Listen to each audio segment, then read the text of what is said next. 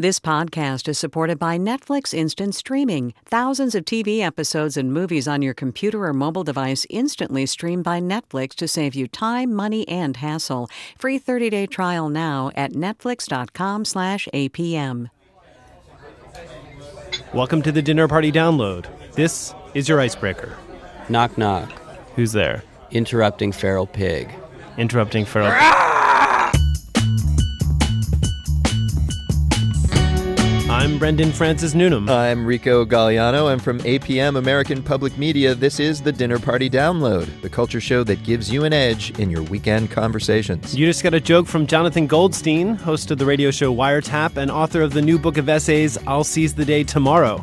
That'll help break the ice. Or make everyone at the party fear you. One of those two. Or just, run away. We'll hear more from Jonathan later. Also coming up, we speak with director Sofia Coppola about her new movie, The Bling Ring. Plus, cooking star Lydia Bastianich tells us how to behave. Rock legends The Zombies tell us how to bring a party to life.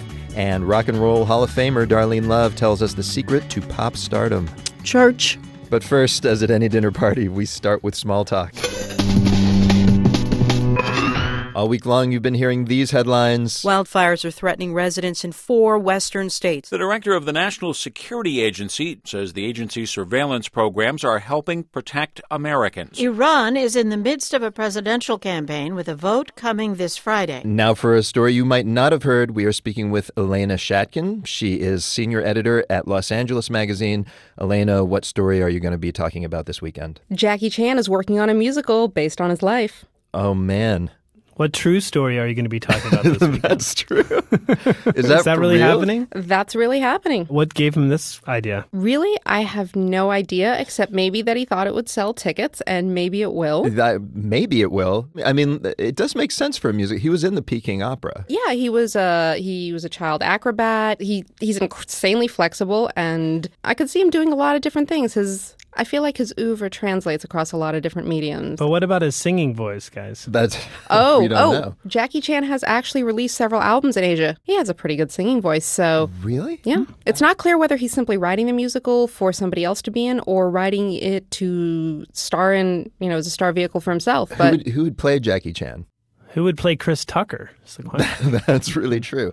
I think Robert Downey Jr. plays them both, right? In an amazing dual role. I think so. The guy's a chameleon. But does his life story, does it have an arc? Because he's just been going, up in the pop culture radar his whole career, That's right? true. What is the downside of the Jackie Chan story? I feel like he must have a downside. I feel like maybe he's addicted to pain pills or something because he's actually been in so many action flicks and he does his own stunts. And if you watch any of the outtakes from his movies, he gets hurt all the time. That's right. I cannot believe, if this man does not have an oxycodone monkey on his back, I personally will be amazingly shocked. All right, well, look out, Oklahoma and Book of Mormon, because... He's going to kick your butts. Jackie Chan the musical is coming to town. Kung Fu version of Jazz Hands. Elena, thanks for the small talk. You're welcome. Thanks for having me. And now, time for cocktails and the libel suit from Jackie Chan. That's true. Once again, we tell you something that happened this week in history, then give you a fitting drink to serve along with it. It's like getting an email from history with a booze attachment. Right-click and save to desktop. Indeed. All right, we start as always with the history part. This week back in 1667, the first documented blood transfusion into a human took place. Which is not to say the ones that followed were successful. Michelle Philippi tells the tale. For a while, transfusions were a bloody mess. Some say the first one was tried 500 years ago on a dying pope. To save him, his not-so-advanced doctors literally fed him blood from 3 people who got a ducat each for their trouble, which they never spent because the procedure killed them and the pope. Many historians doubt that tale, but there's no denying what happened in June 1667. When a Frenchman named Jean-Baptiste Denis treated a wounded teenager by infusing him with sheep's blood. The kid recovered. It was a miracle. The problem? It really was kind of a miracle. The kid shouldn't have survived the transfusion of animal blood. The next time Denis tried it, his patient died. In fact, so did his next several patients, including a Swedish baron. Soon, the practice was banned. Eventually, of course, doctors figured out transfusions between people. The key being, we have 4 major blood types, and an infusion of the wrong one can kill you. Still, as a species, we've got it easy. Cows have 11 blood types. So that was the grisly history about the blood transfusion. Here to make sense of it is Mika, bartender at the Experimental Cocktail Club in Paris. Mika, what cocktail did this inspire you to make? It's a drink based on a classic cocktail called the Corpse Reviver. Oh, yes, the Corpse Reviver, apropos for blood transfusion. We will try to do a bloody version of of this cocktail. A bloody version. I guess there was no avoiding that. So what do you do? We had a fresh slice of blood orange. Okay, a blood orange. 20 ml of lemon juice. One dash of absinthe. Of course, absinthe is normally used for ear removal, but I guess it works for blood transfusions too. Yeah. Go ahead. 20 ml of red lillet. Which is like a kind of a wine, like a sweet wine? Yeah, it's a French aperitif made with different infusion of different fruits. Okay. And 25 ml of gin. And you serve it in a martini glass with the spicy tomato juice shot on the side. Ah, I like the spicy tomato juice. So this drink kind of sits squarely in the family of hangover recovery drinks, right? And say that you have to drink it before 11 a.m. It's the perfect drink for hangover. Okay. Well, what do you want to call this drink then? Why not the bloody corpse? Why not? Because you don't want to be thinking about a bloody corpse while you're hungover. Yeah.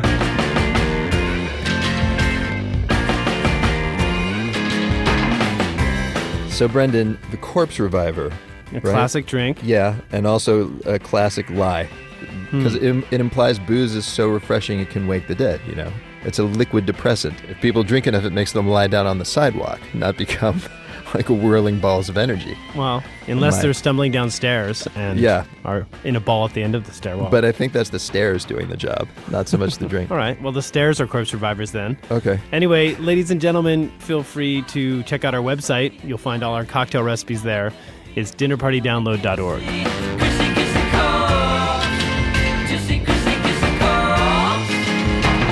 So we've made some small talk, had a drink, but the party can't really start without some music to play. So here with suggestions are Colin Blunstone and Rod Argent of revered band The Zombies. Yes. Rolling Stone magazine named their 1968 album Odyssey and Oracle one of the greatest records of all time. Their hits include Time of the Season, She's Not There, and back in 65, the kids really dug this one. And if she should tell you I'm and if she tells you where the charms, tell her no, no, no, no, no, no, no, no, no, no, no, no, no, no, no, no, no, don't hurt me now for love. The Zombies playing Tell Her No on the TV show Hullabaloo. Now here are Colin and Rod to suggest tunes from other musicians. Hi, this is Colin Blunstone. I'm lead singer with the Zombies. And this is Rod Argent, and I sing but also play keyboards with the Zombies. This is our dinner party soundtrack. The wind is in from Africa. Last night I couldn't sleep. Oh, you know it sure is hard to leave here, Carrie, but it's really not my home. Okay, I think I would like some Joni Mitchell. I've always found that I've gone back to the greats that influenced me in my formative years when I want to listen to music just purely for pleasure. And for people who are just arriving, I would play Carrie because it's a really up-tempo song. It's from her album called Blue, and it's just magical. Oh, you're a mean old daddy, but I like you. I don't remember the first time I heard it, to be absolutely honest, but I can just tell you that it's made such a huge impression on me that if ever I want a little pickup, you know, during the day, that's a song I put on and it just brings a smile on my face. Smash our empty glasses down. Let's have a round for these freaks and these soldiers. I know that everyone who comes to my house, as soon as they come through the door, if they hear Joni Mitchell, they will be in just such a great mood. And if they're not, they have to leave. I said, oh, you're a mean old daddy, but you're out of sight.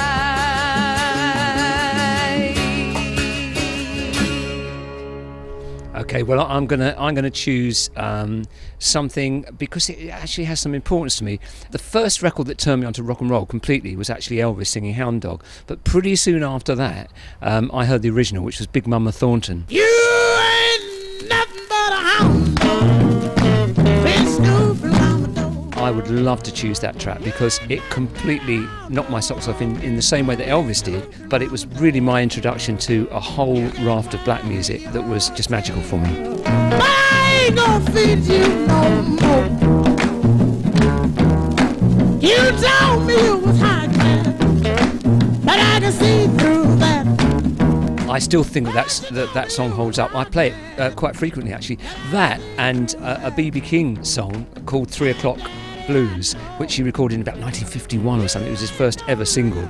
But in fact, I'm going to stick with the Big Mama Thornton choice because it still sounds wonderful. But I ain't gonna feed you no more.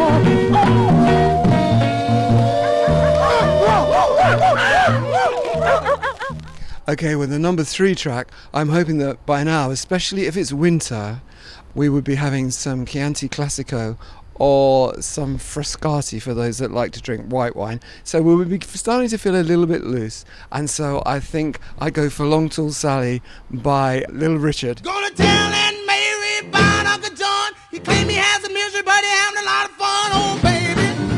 Yes, baby. I mean, Chianti Classico, you've got to get the right one. It's a lovely light Italian wine, and it's something that you can drink in quite large quantities. And I would like to feel everyone's feeling fairly loose and ready for a good old knees up.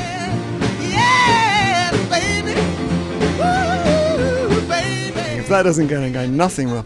If it's a hot summer's night and we're drinking cold beer, then We're gonna have the Beach Boys on. We could have either the Beach Boys, anything from Pet Sounds, or I was thinking maybe the Eagles. New Boy in Town, maybe. You know, you can't beat it. Setting sun, a cold beer, and the Eagles. What more could you ask for in life? Johnny come lately, the new kid in town. Will she still love you when you're not around? Well, I know Colin would agree with me here that neither of us would ever play any of our own stuff at a dinner party anyway. I would play Ray Charles or even the Isley Brothers, for instance. We toured with the Isleys right at the beginning. I mean, that could be another choice. I mean, Caravan of Love, something like that. But if I had to put something on, just at this minute in time, I would choose A Moment in Time. All my beginnings that preciously I find lead me to sorrow or happiness inclined.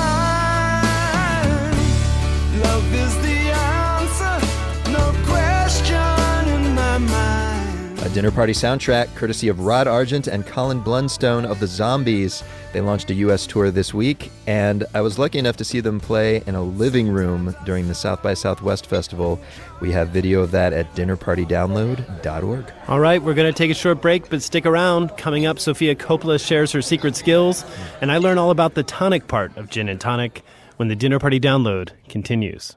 This podcast is supported by Netflix Instant Streaming. Watch thousands of TV episodes and movies on your computer, iPad, iPhone, or TV instantly. Streamed now by Netflix, a great value.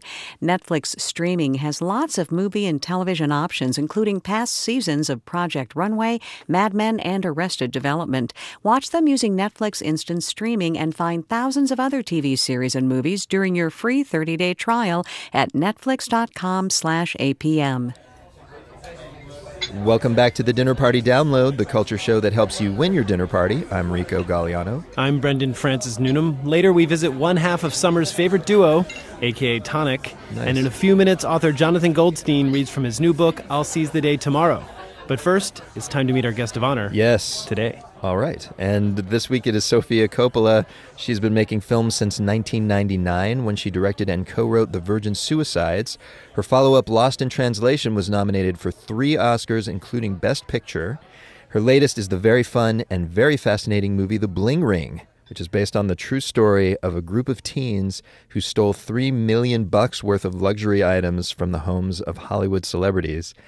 When I spoke to Sofia this week, I asked if she'd followed the news story as it unfolded in real life. I wasn't following it at the time. I remember seeing it on the news and thinking what a wild story, but I didn't get into it. And then I was on the airplane and a friend had a copy of Vanity Fair and I started reading the article about those kids called The Suspects Wore Louboutins that Nancy Jo Sales wrote. And to hear the kids' perspective on it, and it read like a movie to me. I felt like someone's got to be making a movie of this.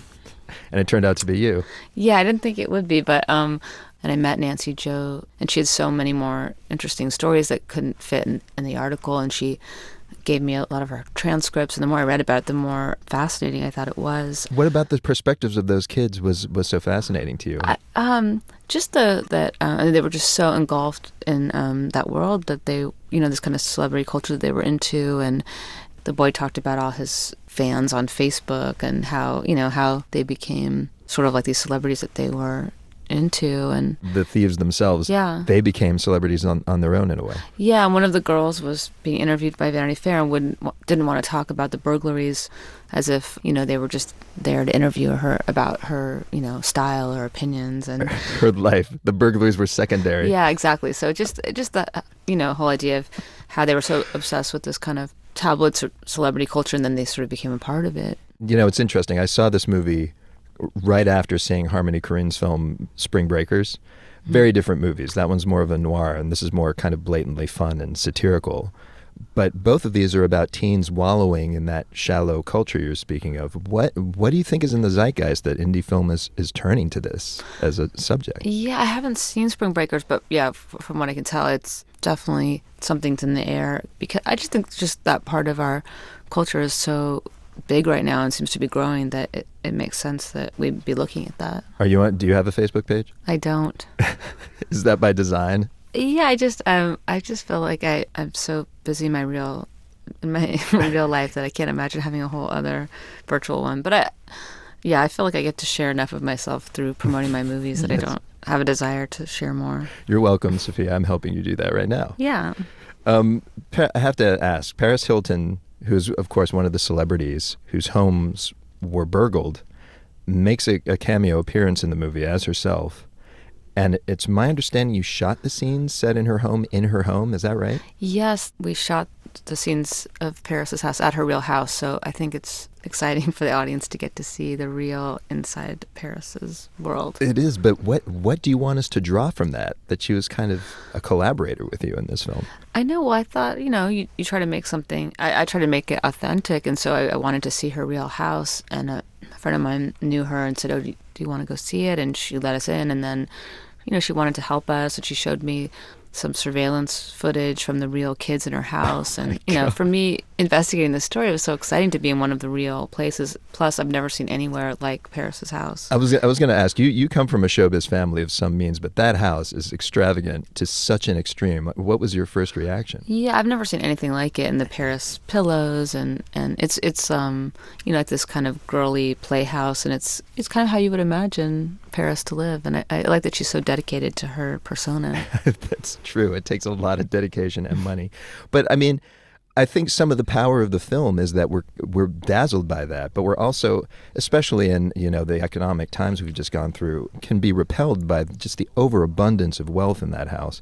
Doesn't letting the real Paris in on the joke in some way, like collaborating with her, sort of blunt that part of the satire? I think she has her whole persona, and I think there's a playfulness in it, and I think it's definitely to excess. But I think there's a part in the movie that I wanted it to be fun and seductive, and it's fun to look at, but then also it's too much, and have the audience experience how they feel about it and what's important to them. Did you talk to her about that this is how it might come off? This could be both a good and a bad thing? No, the fact that she said that she would let us film in her house, I was just like, yes, we want to film there.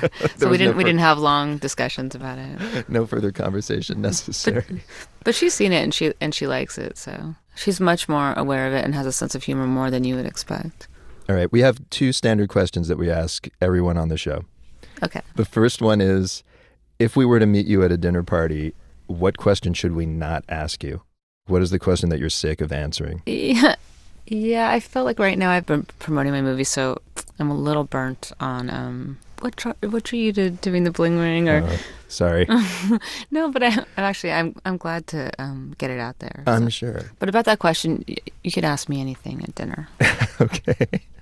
Invite me over, man. I have plenty. Our second question is, tell us something we don't know. And this can be about anything. It can be about yourself or just some random piece of trivia about the world. Oh, well, that Paris Hilton has a sense of humor. That was something I learned on this movie. That's certainly true. Something that you wouldn't know. Well, about myself, I won't do it, but I can sing the Filipino national anthem. So that's something you wouldn't know about me. You won't do it? Come on. No. This is Radio Gold. No. Can you even recite it, like in Filipino? No, I don't think I would know how to. I could sing it. When I was a little kid, we lived in the Philippines during Apocalypse Now, so that's Oh, that's right. That's where your father shot Apocalypse Now. That's not that interesting. Sorry, I was trying to think of something interesting to share. That actually is kind of interesting. It hadn't occurred to me that you would have been like very young when Apocalypse Now was being shot, and it would have. Do you consider that kind of your first home? I mean, I have my early memories of being there because I was 4 or 5. What an incredible childhood, especially on that movie, which was known to be kind of plagued by disaster. Were you even aware of kind of what was going on? No, I just thought it was fun to be in the jungle and being in helicopters and things. And Brendan, we should say, for those perhaps too young to be familiar, Apocalypse Now is, of course, Francis Ford Coppola's classic movie about Vietnam. Yes, Amazing. And bottom line, it is not a children's movie. That's right. You probably don't want to take your child to the Apocalypse Now theme park. Yeah. Ride on a real riverboat listening to Wagner. Our jungle tiger will freak you out. But our website is totally family friendly, folks. It's dinnerpartydownload.org.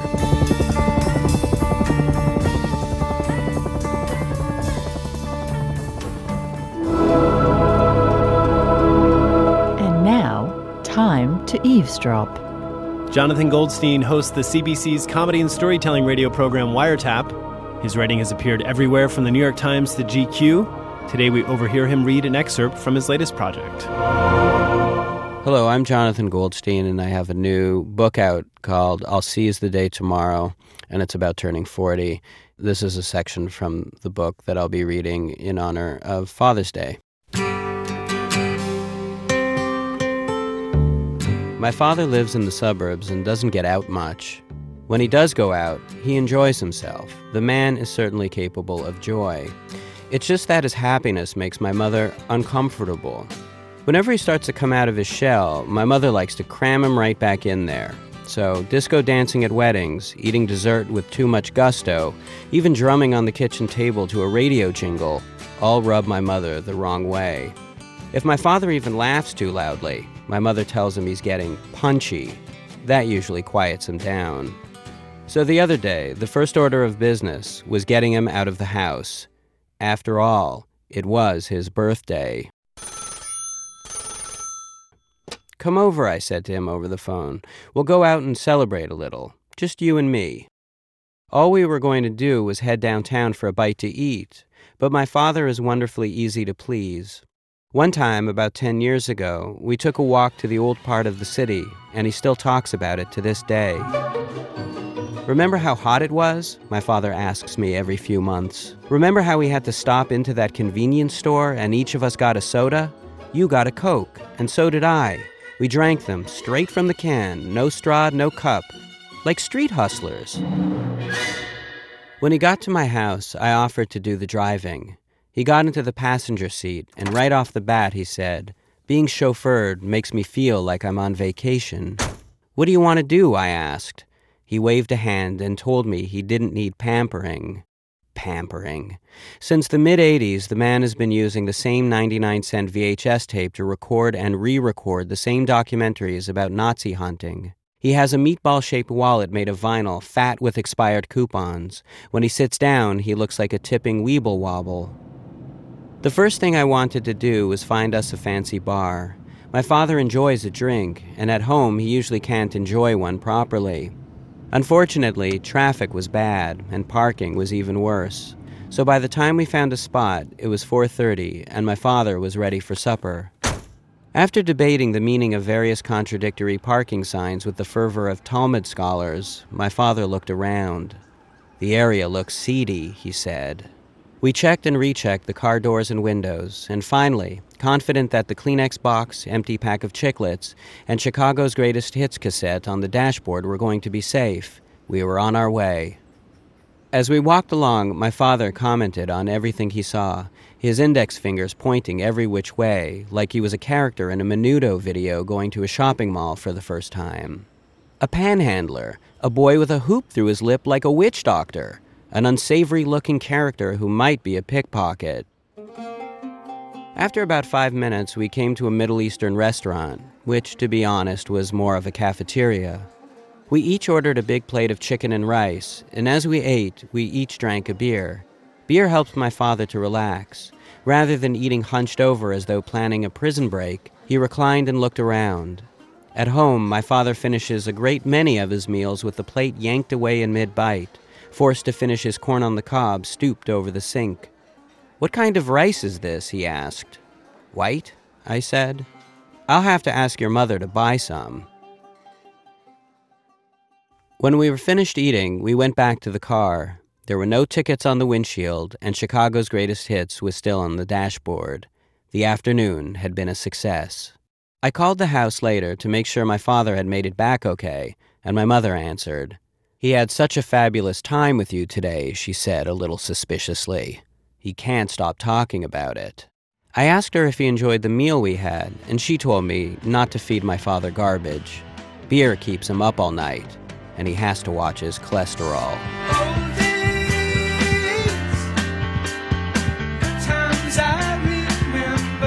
Humorist Jonathan Goldstein, his new memoir is called I'll Seize the Day Tomorrow, and you're listening to the Dinner Party Download from American Public Media.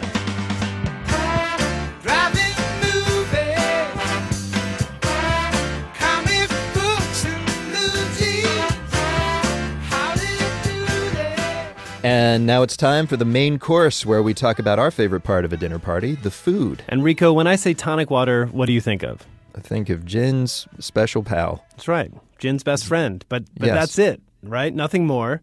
Because tonic, as we know it, is just that clear, mass-produced, mildly bitter companion to gin, you know? It's a very milquetoast friend for poor gin. Yeah. Sad. Well, there's hope for gin because many bars are now making their own tonics, and they're way more complex and interesting than the stuff your average grocery store sells. That's nice. At Michelin-starred restaurant Oceana, beverage director Pedro Gonzalez offers 4 different homemade tonics. When I met with him earlier this week, I remarked that summer was gin and tonic season. No, wait a minute. Gin and tonic season is all year round, man. There's no one season. Really? If it was snowing outside, you would come in and have an ice cold gin and tonic? Yeah, of course. All right, so where does tonic come from anyway? Tonic is basically quinine. Quinine comes from a tree, probably originating in Peru. It's called the chinchona tree. And the quinine itself comes from the chinchona bark. The native South American Indians used to chew on this bark or make a tea with it after a hard day of hunting or agricultural activity. Basically, it's a muscle relaxant. It helps accelerate the recovery process of the muscles so that you can relax, get a good night's sleep, and refresh in the morning. So gin and tonic, you're saying, is like like after Gatorade and workouts, I should turn to a gin and tonic. Is that what you're suggesting professionally? Oh, definitely. Absolutely. You know, gin and tonic came about a long time ago. I believe it was Thomas Cook that went down to Peru at some point in history when England was colonizing a lot of different areas, specifically India. And he found that the Native Americans down there were not getting malaria. And he's like, why the hell are these people not getting malaria? You know, and quinine is not just good as a muscle relaxant, it's a preventative measure for malaria. You don't get malaria and then this cures it. This kind of prevents it. So it's like a shield. Exactly. So he's like, well, a lot of the English soldiers back in India are getting malaria and dying left and right. You know, what do we do? So takes quinine back to India and tells the soldiers, hey, you guys should drink this. It prevents malaria. You don't want to die, do you? So like, no. So they try it and they think it's foul. It's terrible. So next step is, how the hell do we get them to have quinine, you know? How are we going to get Navy guys doing just quinine? Well, that's the whole Navy strength and the whole deal. Plymouth was the first gin, I believe, to be used for gin and tonic. So that's what they did? So they paired it with gin? Yeah, man. They rationed, I believe, it was a pint a day of gin to these soldiers, and the rest is history. Now gin and tonics are part of the British identity as much as tea and the Queen. For sure. So I'm looking at your tonics now. They're beautiful. And the first thing you notice is that there's color in them. They look like different shades of tea. Where is that color coming from? Is that coming from that powder? Indeed it is. It doesn't just come from the cinchona bark, which is kind of a light brown color. There's also little bits of clove and cinnamon and bay leaf and cardamom, different kinds of citrus, and lemongrass and ginger and all those kind of things. There's a lot of things in there that actually really accentuate the botanicals in the tonic. So how do you go about making a tonic water? You're basically putting all these ingredients in and infusing it? Basically, like you get a couple of coffee filters and put your cinchona bark powder in there with, whatever ingredients that you want. You put that in the coffee filter, tie the coffee filter, essentially make like a tea bag. Exactly. And then you boil it, and you know how you dunk the tea bag to extract, flavor and color and that kind of thing. You basically do the same thing under a low flame, and once that's done, you let it cool down, refrigerate it, just add a couple of ounces to a glass, club soda, ice, little lemon juice or lime juice, and you're done. So basically what makes a tonic is the quinine, and then after that you can pretty much add anything you want. Well, that's why I have 4 different kinds. The bitter has no sugar whatsoever. So maybe let's start with that one. Can I taste it now? Yeah, go ahead, man. Be my guest. I almost taste notes of like nutmeg or cinnamon. Sure, absolutely. Clove will come by. The ginger usually comes out. The cinnamon as well kind of comes across. And then all the citrusy kind of notes come across as well. All right, so I'm going to jump right ahead to the spicy tonic. It's got a little kick to it. I recommend that you take a small sip at a time. All right, here we go. Wow. Whoa. Whoa. Oh, my goodness. There's definitely like jalapeno in there or something. No jalapeno, just capsaicin. What is that? Is that a fancy word for burn your mouth off pepper? No, man. It's basically the ingredient that you find in most hot peppers. So, wow, Brendan, that last tonic didn't sound like a muscle relaxant at all. Not really. Very tense sounding. But I was drinking it straight, and Pedro says that his spicy tonic in particular, and other gin and tonics, pair well with uncooked seafood like ceviche and pesce crudo. Oh, that's more friends for gin. That's right. That's nice. Fish friends. Folks, coming up, food guru Lydia Bastianich stops by, and soul singer Darlene Love talks about her life standing 20 feet from stardom. That's when the Dinner Party Download continues.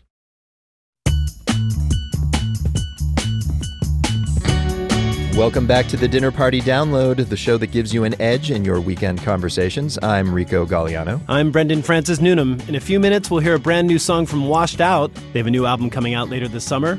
Also, we speak with Morgan Neville, director of the new documentary 20 Feet from Stardom, and one of the subjects in the film will be here too, soul great Darlene Love. Nice. But first, it's time to answer your etiquette questions. Yes, each week you send us your questions about how to behave, and here to answer them this week is Lydia Bastianich. She opened her first Italian restaurant in Queens, New York, circa 1971. She now runs several more around the country, but many know her best as a fixture on public television cooking shows for the last 15 years or so. The latest edition of her series of specials, Lydia Celebrates America, airs on June 28th. And Lydia, welcome. Thank you. Thank you, Rico. Thank you, Brendan. This upcoming episode subtitle is Freedom and Independence. And in it, you meet and you speak with a number of Americans telling stories of finding or experiencing kind of American-style freedom. But you were a chef, so I want to ask how you feel that idea of freedom plays out in terms of food in this country. Like, what can you taste the freedom in American food? Freedom fries? Absolutely. I did research on the Italian Americans. How did they influence the American culture? How the food that they found influenced how they cooked? But along the way, I saw the different ethnicities. Now I'm into Korean. Love it. That kimchi and all that pickled vegetables. I celebrate that diversity. That's the beauty of this country. So there are all these different cultures you explore in America, and you yourself have a lot of different cultures in your background. You're known best as an Italian-American chef, but as a person of Croatian descent, I'd like to point out your town was part of Italy, but became part of Croatia shortly after you were born. Did Croatian cooking influence you at all? Absolutely. You know, in a border situation, who you are, what you speak. I mean, you know, I now speak 5 languages, but you're born at least bilingual. Yeah. And the food reflects that, reflects the Slavic, the Germanic from the north. So for me to do spätzle, for me to do sauerkraut, for me to do palatschinke, the Austro-Hungarian occupation of that area, you know, strudel. Palatschinke was my grandmother's specialty. It's a crepe where you can fill it up with sweet or savory, and it's delicious. Simple crepe, you know, nice and thin. And, you know, when you have it's like a painter. You have a palette, a rich palette. The painting can be beautiful. Are there maybe Croatian analogs to Italian dishes? Yes. You know pasta fagioli? Yes, beans. Pasta with beans. Yeah. Okay. Jota. Jota is beans and sauerkraut. Instead of pasta, we put sauerkraut in there, and that's a very popular soup. Because cabbage is more prevalent. Exactly, and that's the Slavic influence. Sounds good. Well, maybe you can whip us up a batch after we ask you. In fact, we're done taping. Weirdly, that's all we have time for. We got to go eat with Lydia. Well, first we need to ask you some of the questions our listeners sent in for you. Unfortunately. Yeah. They're just getting in the way of the food. So let's begin with Brett in Harrisburg, Pennsylvania. Brett writes, I have a family with several less than adventurous eaters. I want to try cooking new foods for them, but the mere thought of using a different component freaks them out. Should I make a dish and lie, hey everyone, it's chicken? Make 2 dishes and let them decide. One that has chicken and one with another ingredient, for instance. Yeah. Or let them decide. Just stay traditional and make 1 dish with the chicken and experiment when I'm alone. I think you certainly should experiment when you're alone and keep on cooking. But I think that you should be free to move on to different territory, if you will, to add a spice, to add different vegetables. But I think you should tell them as well. You know, you should say, listen, I love cooking. You know, you're kind of keeping me in a box. We're going to go a little bit out of the box. I hope you like it. And if not, have a plate of simple pasta and butter sauce for them. But you know, have a little alternative or something for them. But absolutely, you should push the edge.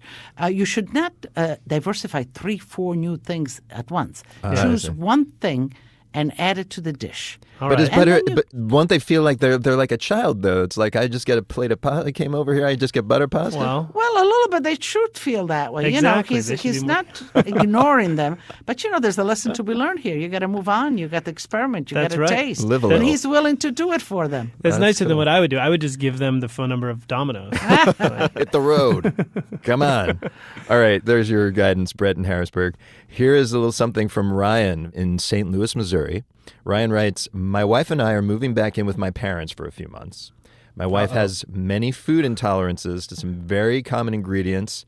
This is quite a list, including garlic, onions, yeast, corn, and almost all Italian seasoning. He says it's difficult for others to make food for my wife, including my very caring mother who enjoys cooking. Sounds like trouble. Yeah, he asked, what's a good way to broach the subject of improving his mother's food preparation? You know, short of running 2 kitchens, what I would do is actually I would make a list of all the ingredients that your wife cannot eat or is allergic to. And then you just be positive. We're really looking forward to your cooking. The only thing that we ask you to respect is this list.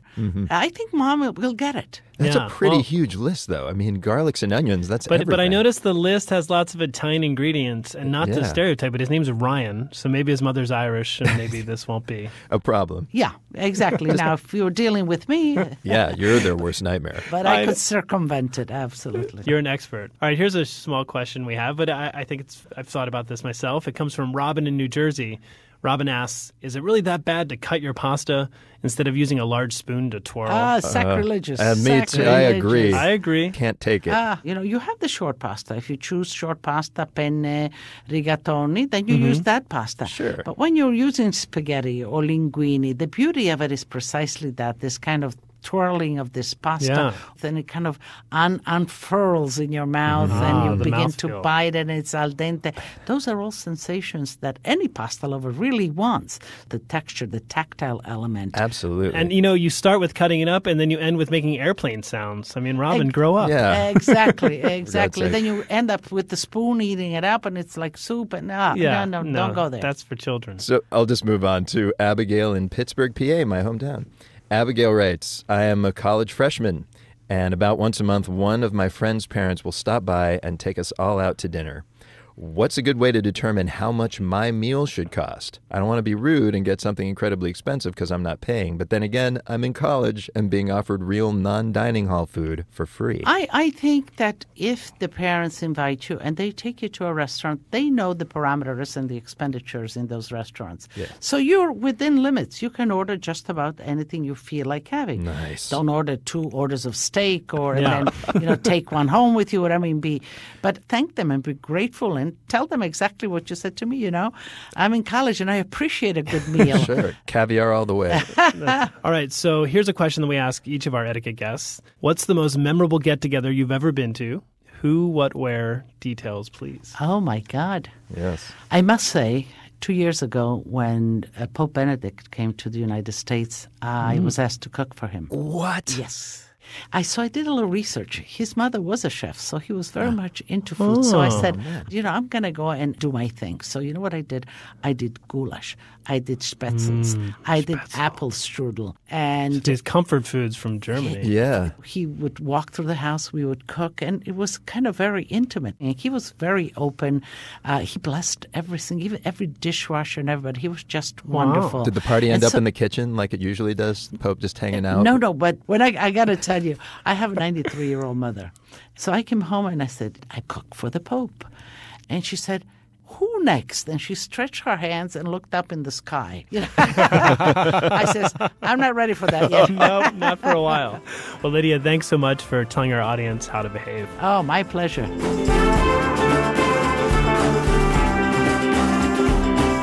Chef and TV host Lydia Bastianich. Her special Lydia Celebrates America, Freedom and Independence airs June 28th.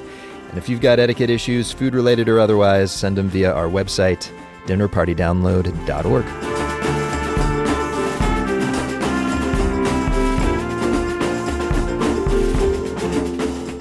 And now, it's time for Chattering Class, the part of the show where we get schooled in a dinner party-worthy topic. Our subject is backup singers, and I am joined by 2 experts. Morgan Neville, director of the new documentary 20 Feet from Stardom, which is about backup singers in popular music, and Darlene Love, a popular backup singer and member of the Rock and Roll Hall of Fame. You've heard her sing the Christmas classic, Christmas Baby, Please Come Home. Morgan, I want to start with you. What inspired this movie? Was it a particular song, a particular performance? I have to give all credit to my producer, Gil Friesen. I mean, it was Gil's idea to do it, and Gil had a moment like this. He said he had gone to see Leonard Cohen in concert. Okay. And he said he had smoked a joint beforehand. I don't know how relevant that is, other than he spent the entire... It sets a mood. He said he spent the entire concert fixated on the backup singers and kept wondering to himself, what's their story? And slowly, over the course of about a year, he talked himself into producing this documentary. So how did you find out who you should profile? Because as the movie makes clear, these singers aren't exactly household names. No, I mean, we had very little entree into that world. I mean, we didn't know where to go. And really, Darlene was the one that opened the door for us, and because she sat down with Gil at the very beginning and kind of introduced us into that world. Yeah. Well, let's talk about this story. You were, with your group, The Blossoms, one of the most prolific session backup singers in the 60s. If I was going to play a clip of your music, what would you suggest I played? The ones that I'm known for is He's a Rebel, The Do Run Run, He's Sure the Boy I Love, and my name's not on them.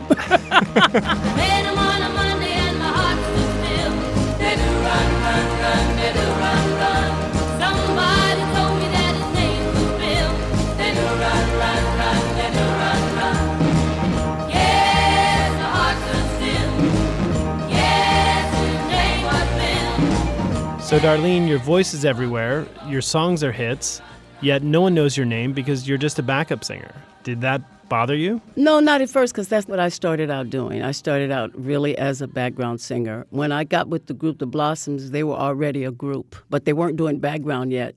Their manager at the time was an arranger. He was doing a lot of sessions, so this session came up, and they asked him if he knew any singers that could do background. And he said yes. Happens. And that was our first session. Scared the out of us. I mean, come on. And the first session with James Darren. Oh, that wow. was our very, very first session.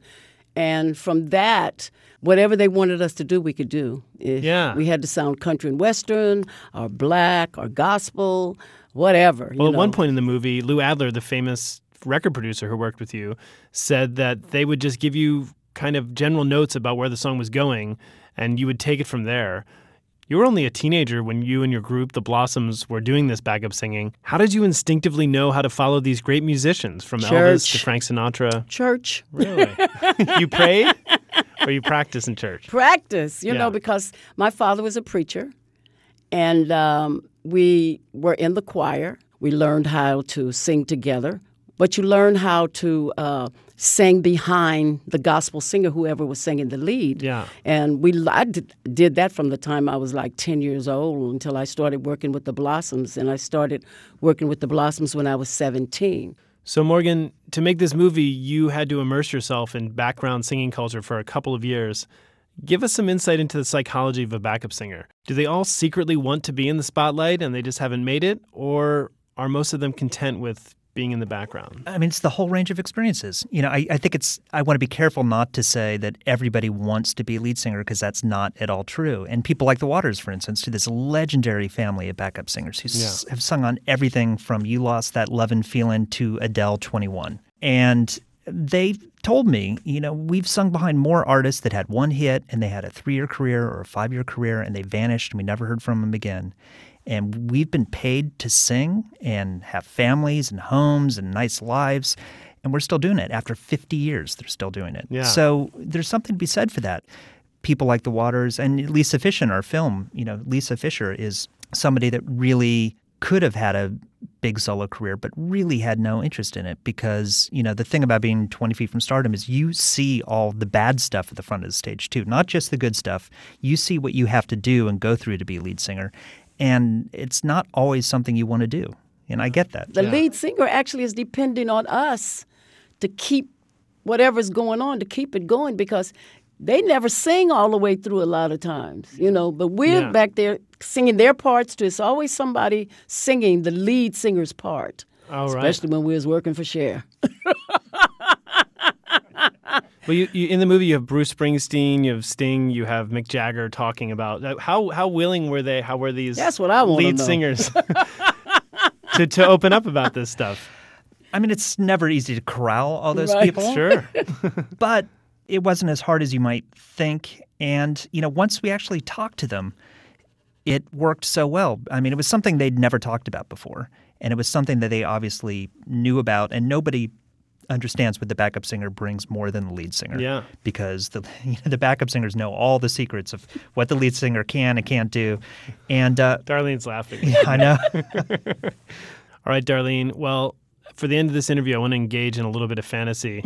If you were recording a solo album this week and you could have anyone sing backup for you, who would you pick? First of all, the first one I would pull up would be Luther Vandross. Ah. He is one of the greatest background singers. The other one would be Aretha Franklin. All right. Because she is another background singer. Huh, yeah. And Lisa Fisher, oh, please. That's right. She Another could background sing- singing yes, feature in and this. she could sing with me any day. I think we have a project right here. If Lou If Adler's we could probably pull some of them up, Luther's no longer here with us. he is but- unfortunately gone, but it would be a great album.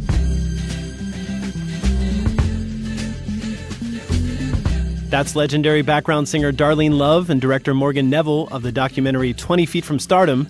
The film comes out this weekend, and the soundtrack is available Tuesday. And there's a scene in the film, Rico, about the recording of the Rolling Stone hit Gimme Shelter that is worth the price of admission alone. I still get goosebumps. I definitely have to check that out. And now I have time to because, folks, that is the Dinner Party download for this week. Jackson Musker is our assistant producer. Our interns are James Delahousse, Davey Kim, and Brittany Martin. Peter Clowney is our executive producer. Thanks this week to Bill Lance and all our friends at Public Radio's business show, Marketplace. And now, before we leave you, it's time for One for the Road, a song to listen to on your way to or returning from this week's dinner parties. Washed Out is the solo project of musician Ernest Green. Later this summer, he'll release the follow-up to his successful 2011 debut, Within and Without. The new album is called Paracosm, and this track is called It All Feels Right. Bon appetit.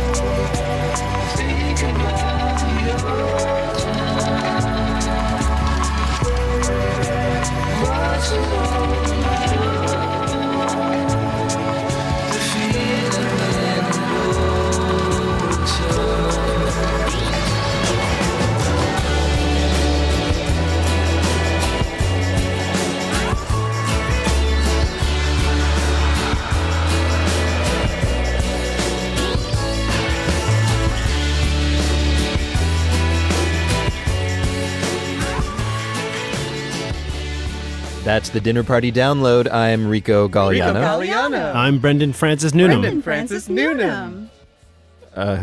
Guys, I don't think radio hosts need backup singers. I don't think backup singers need hosts. Wait, what? What?